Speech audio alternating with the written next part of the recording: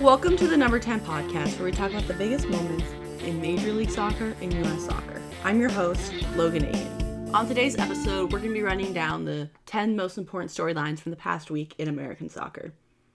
To start, the United States earned a 6-2 victory against Panama in their friendly on Monday. This was the second youngest starting lineup of all time.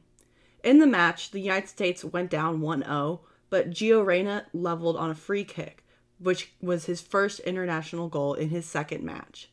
Nicholas Gioacchini got a brace along with Sebastian Soto in his debut, and there was a goal by Sebastian Lletget. Along with the debut from Soto, Richie Ledesma and Chris Richards also got their U.S. men's national team debuts. As for the women's national team, they announced a friendly against the Netherlands for next Friday. This will be a rematch of the 2019 World Cup final. However, the Netherlands will be without Arsenal's Vivianne Miedema, who is out with a hip injury. With that, the United States announced their roster for this match, and it includes players who were originally abroad that weren't in the October camp, including Alex Morgan, Rose Lavelle, and Emily Sonnet. However, there will be no Lindsay Horan, who tested positive for COVID-19, and so she's been replaced by Jalen Howell. One other interesting aspect of the roster is both Mewis sisters were called into the midfield, so Christy Mewis of the Houston Dash and Sam Mewis of Manchester City. Another interesting aspect of this camp are the goalkeepers, and we have two relatively new goalkeepers in the roster of Audrey Bledsoe and Jane Campbell. Alyssa Nair is still in that roster. Additionally, on the women's side, the NWSL released a tentative schedule outline for the 2021 season. This includes an April NWSL Challenge Cup, with the regular season kicking off in mid-May, with the sixth season postseason starting in November. For their expansion side, Angel City FC, who's not even going to be kicking off until 2022, they announced their home stadium for their team, which will be at the Banc of California Stadium. That is also the home to LAFC. They also announced that Heineken would be their first official sponsor. One final note with the NWSL and the MLS, the Houston Dynamo and Dash announced their rebrand earlier this week, which included a refresh of their old logos. They're going to still keep the Dash and Dynamo name in the same coloring, but it's more of an emphasis on Houston. With that, there was also a leak earlier this week that Chicago would be going through another rebrand before the 2022 season. They had a rebrand leading up to 2020, but it didn't land as well with the audience as they had hoped. In the MLS, we saw the play-in matches for the playoffs. The first one we saw was New England versus Montreal. Carlos Gil got the opener in his first goal of the season for New England, but Romel Kyoto of Montreal equalized in the second half. When it looked like the match would be going to extra time, in the waning moments, Gustavo Bo hit a shot from outside the box that gave the Revs the 2-1 victory.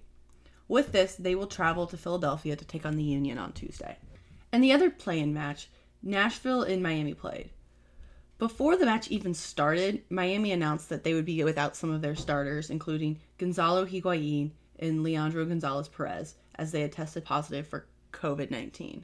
And in the match, Nashville completely outplayed Miami. A long-range shot from Randall Leal and a PK finish from Hani Mukhtar put them up by 2 at half.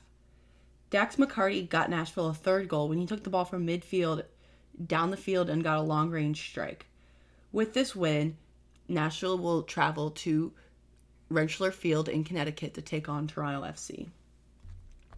Now, Miami wasn't the only team that's been affected by COVID-19 during this break. LAFC has lost a good number of their players who were off on international duty to COVID-19. Rossi, Palacios, Cifuentes all tested positive for COVID while they were on international duty.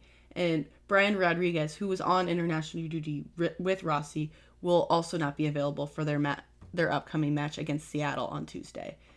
Over the past week, the MLS has been announcing some of their end-of-the-season awards, including Andre Blake winning Goalkeeper of the Year, Walker Zimmerman getting Defender of the Year, Diego Rossi getting Young Player of the Year, Jim Curtin getting Coach of the Year. They also announced the MLS Best 11 with goalkeepers Blake, defenders Zimmerman, McKenzie, and Mensah, midfielders Pozuelo, Diego Chara, Aronson, and Lodero, in the forwards of Rossi, Ruidiaz, and Morris. They also awarded the goal of the year to Darlington Nagbe with his volley strike against the Chicago Fire, and save the year to Aloy Room with his double save against Orlando City. MVP is still yet to be announced. One final note on American soccer is we got some new big owners within American soccer, with Ken Griffey Jr. joining the ownership group of the Seattle Sounders, and Charlie Davies announcing that he was going to be joining the ownership group for the expansion team for the USL in New Hampshire, his hometown. That's all for now. Thank you for joining me on the Number 10 podcast. I'm your host, Logan Agin. Please be sure to like, subscribe, rate, review, and share with your friends. Until next time.